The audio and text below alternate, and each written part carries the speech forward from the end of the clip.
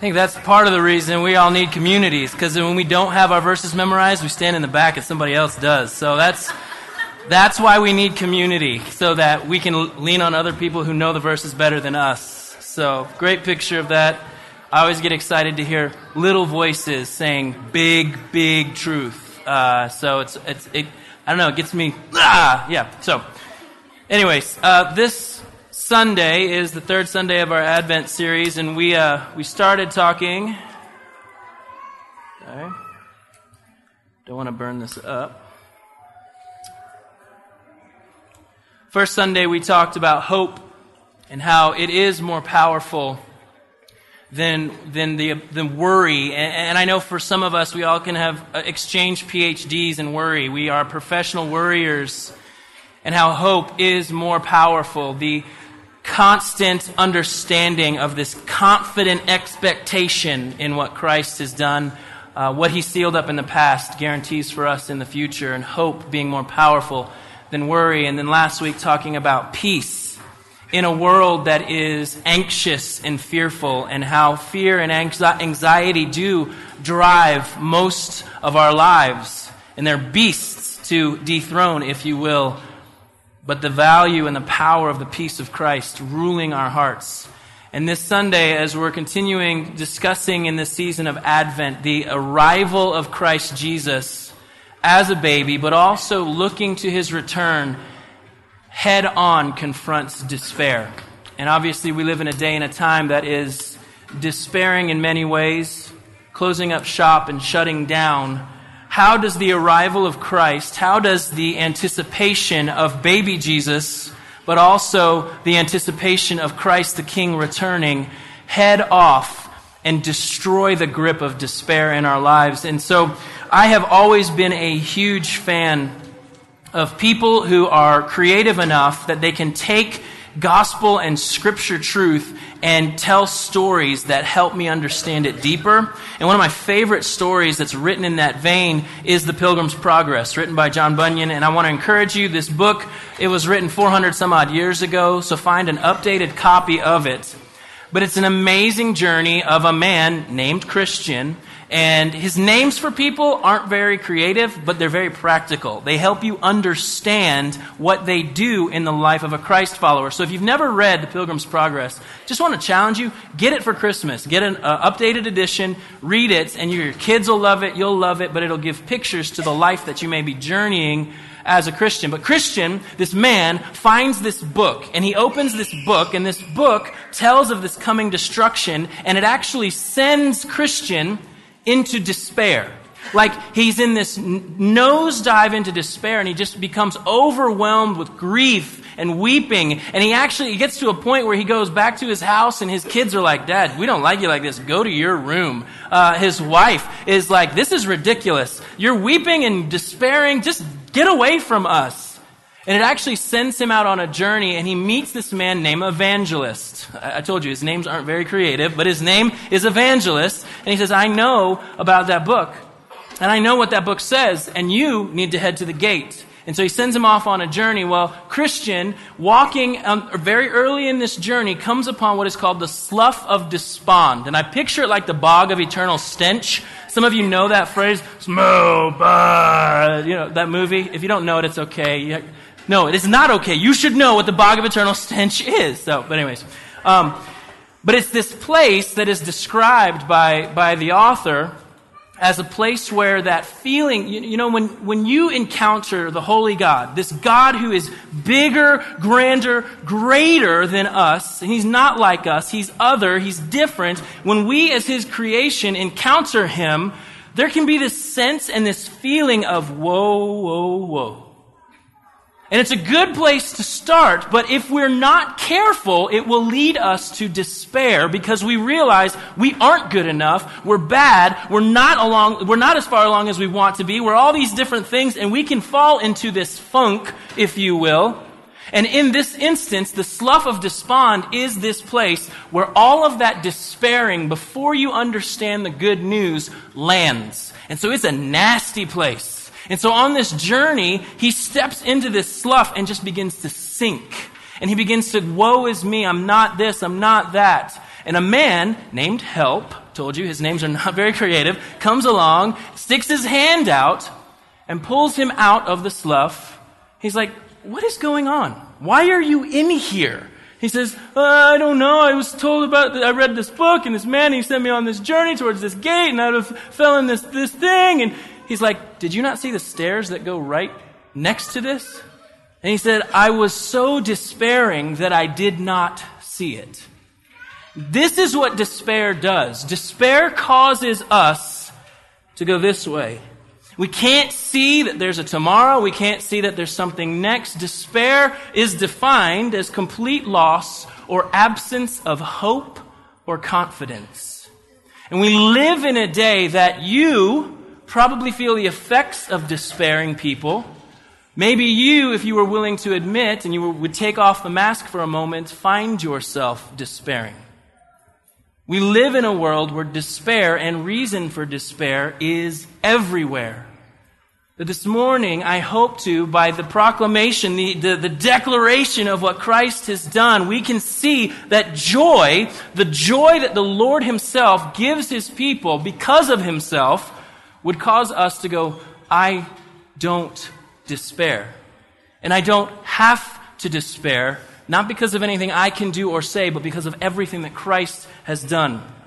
Despair is dealt with head on during this season of Advent. In fact, the people of God are actually given great reason to rejoice. If there were any people on the planet that needed a reason or a reminder that they were to be joyful, it was the people of Israel at the time of Jesus' birth. See, we talked about it, they talked about it in Flintstones. In the Old Testament, there were people who came and declared messages from the Lord. Messages of warning, messages of blessing, message of return. But for 300 years, there was silence. Nothing. No words from God, no messengers to speak of his faithfulness or his reminders. I can almost guarantee that the words, God, are you even there, were spoken by these people who were the promised people of God. And the Bible says that at just the right time, God sent Jesus. God was not late, he was not early, but according to his timetable, in the sending of the one who would bring rescue to his people, he was right on time. And the description goes this way, and he reveals this announcement to an unlikely bunch. In Luke chapter 2, you're familiar with this. That night, there were shepherds staying in the fields nearby, guarding their flocks of sheep. Suddenly, an angel of the Lord appeared among them, and the radiance of the Lord's glory surrounded them. They were terrified. Now, this is just a side note. Angels are not chubby babies in diapers that float around with bow and arrows. The reason I know that is because the Bible says every time one shows up, people hit the ground, sometimes dead, because of how powerful and how awesome these messengers were. And 9 times out of 10, the first phrase that comes out of an angel's mouth is, don't be terrified. First thing that comes out of my mouth is, why not? You got a sword and stuff, and big old angel wings, and I don't know. So please understand, angels were warriors, messengers of a very powerful God, not to be confused with Cupid and his whatever he's got. So they were terrified, but the angel reassured them, don't be afraid. He said, I bring you good news that will bring great joy to all people. The Savior, yes, the Messiah, the Lord, has been born today in Bethlehem, the city of David. It is the presence of Christ that was going to bring great joy. And last week we talked about it. This whole process, there's not a process to peace. It's the person. Peace is a person. Joy is a person. Hope is a person. And next week, as we talk about and close our Advent series, love is a person that shows up and changes everything. The psalmist put it this way, Psalm 9:2, I will be filled with joy because of you. Psalm 34, those who look to him for help will be radiant with joy. Psalm 43, there I will go to the altar of God, to God, the source of all my joy. The amazing picture here in the scriptures is that God is not in the business of you just coming and going, hey, I need some joy. Can you give me some? Here you go. Hey, I need some joy. Can you give me some? Here you go. He's not divvying out joy. He's not just going, here, have some joy, have some joy, have some joy. He himself is our joy. Now, here's the struggle. Right now, we're all reading these psalmist words with frustration. We're going, but I don't feel that joy when I'm in his presence. That's because our hearts are divided. The sinful nature causes us to go, I think there's something else that will cause me greater joy than the presence of the Lord. So let's fill in the blank. Jesus, if I have you and safety, I can have joy. Jesus, if I can have you and comfort, I can have joy. Jesus, if I can have the perfect this, that, and the other, I can have joy. The problem is that this, that, and the other, not Jesus, is your Lord. That is what you're thinking and will cause you more joy than God himself will give you. This is what sin does. It divides our interests and our hearts. So what we have to understand is when the Lord is saying, I will give you greater joy in my presence, he's not saying, here, my presence, with a T, will give you more joy than my presence. This is a very difficult thing for us to understand, is because he's saying, I created nothing to give you more joy than me. That's what God is saying. Any created thing on this earth, I did not give you to replace me. The introduction we are seeing here to joy is a person, not things or stuff or a process. And so when you and I feel the weight of all of those things failing us, because they do, right? We think we have security, it slips out. We think we have comfort, it goes away. We think we have all that we need, and somehow a bill comes up, the month ends, and we've got nothing, and we're freaking out. And when we feel the weight of those things causing us to despair, we're reminded of Christ's faithfulness. Charles Spurgeon put it this way, grief for sin is the porch of the house beautiful, where the guests are full of the joy of the Lord. Unlike Christian in the slough of despond, we're not like this, but we remember these things weren't given to us to give us the greatest joy. God himself said, I'm sending you Emmanuel. We know what that means, right? God with us. So my question is, why is it the most common Christian prayer that I hear is, God, we're just asking you to be with us? He's like, duh. I am, it's my name. You just need to be reminded that I am with you. So we say these things, and it's like I feel like we're kind of going, God, I don't necessarily know if you are, but my name is Emmanuel. I named myself that so that you would know that I am with you. You guys just forget. Jason, you forget that I'm with you. It becomes an invitation to say, God, please remind me that you are with me. Your presence gives me more joy than anything else on this earth. Psalm 100 says it this way, shout with joy to the Lord, all the earth. Worship the Lord with gladness. Come before him singing with joy. Acknowledge that the Lord is God. He made us and we are his. We are his people, the sheep of his pasture. Enter his gates with thanksgiving. Go into his courts with praise. Give thanks to him and praise his name. For the Lord is good. His unfailing love continues forever and his faithfulness continues to each generation. Our greatest source of joy is to know that God is God. Do you know that? That's what the psalmist is saying right here. Acknowledge that the Lord is God. Why is that good news? It's because we keep running to things that we think are God. We think will give us the fullness of joy that is only found in God. And God has revealed himself through his word to us so that we will have joy. He's revealed himself. He said, I'm him. Stop going everywhere else. Look at me.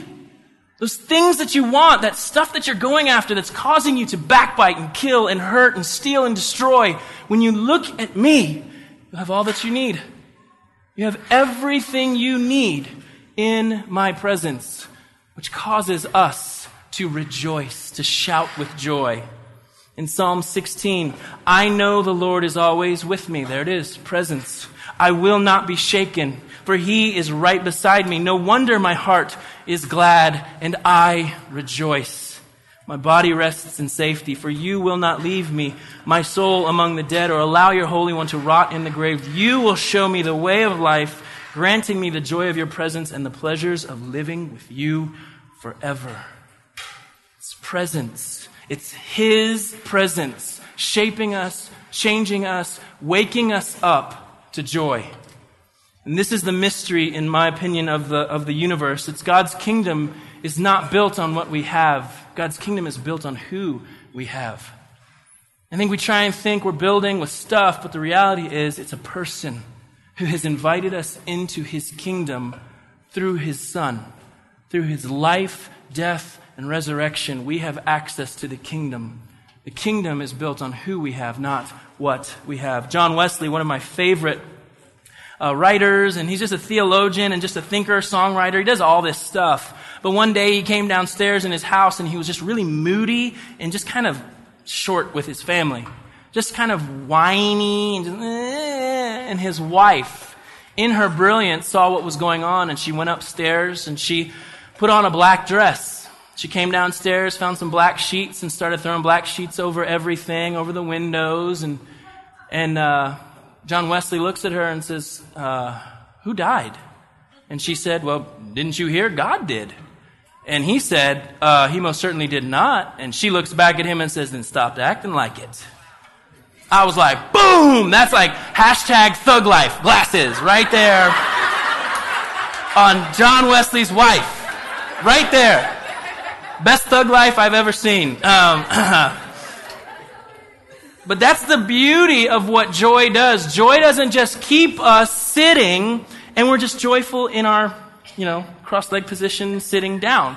Joy expresses itself on the outside. And what's amazing is the Lord gives these instructions for this party in Leviticus. And it's this party, it's this festival to remember, and it's for the Feast of Shelters. And I don't have time to talk about what the Feast of Shelters is. It is a beautiful picture during this season of Advent. Look it up, do some study on it. Jesus coming, showing up, camping among us, pitching his tent among us. This Feast of Shelters points to the coming Messiah. Don't have a lot of time, but look it up. In Leviticus, these are the instructions they're given. In chapter 23, remember that this 7-day festival to the Lord, the Festival of Shelters, begins on the 15th day of the appointed month, after you have harvested all the produce of the land. The first day and the 8th day of the festival will be days of complete rest. On the first day, gather branches from magnificent trees, palm fronds, boughs from leafy trees, and willows that grow by the streams. Then celebrate with joy before the Lord your God for 7 days. Did you hear that? That the Lord was throwing a party that was going to be so big that you're going to need a day of sleep before you get to the celebration. And then you celebrate so hard that on the last day, he's like, you're going to need to call in and take a day of sleep for that as well. I don't think we understand this type of celebration. This celebration was not built on rules and customs and things and stuff, but it was built on the faithfulness of God, his rescue, his pulling them out, his grace poured out upon them, walking them through difficulty. And they were to celebrate that so hard that they needed a nap before and a nap after. The joy of the Lord expresses itself. And this is where I meet a lot of Christians who say, well, I'm joyful in my heart. Well, your heart and your face need to talk, man. But then they're like, but this is their response. Well, I don't want to be fake. I don't want to be plastic. What? Give me a second. I want to show you some pictures because this baffles me. Do you think they're faking this? Do you think anyone told them, you're faking your allegiance to your sports ball team? And you can keep going. Just look, these guys, they probably had to be told to stop. These are grown people. This next one, this last one is my favorite because I am a grown man and I will paint myself purple and I will wear pigtails. This isn't faked. This is real. This is what was inside the heart showing up on the outside. The Christian's joy is not faked. It does not need to be coerced. Yes, we need to be reminded of all that Christ has given us, but there is something in us that shows up on the outside. This is the mystery of the gospel. Everything that God does, he starts on the inside, and it shows up on the outside in the life of a believer. Paul wrote about it in this way in 2 Corinthians. We now have this light shining in our hearts, but we ourselves are like fragile clay jars. So there's the admittance. Christ inside. I don't feel so good. I'm aging. I'm not as pretty as I used to be. I don't do this well. Everything is fading. Yes, we get that. But there's something in us that's shining, that's exploding, that's coming out. And so we see that keeps coming. This makes it clear that our great power is from God, not from ourselves. We are pressed on every side by troubles, but we are not crushed. We are perplexed, but not driven to despair. We are hunted down, but never abandoned. There it is, the presence of God. We get knocked down, but we get up again. We're never going to keep you down. I'm just kidding. But we are not destroyed.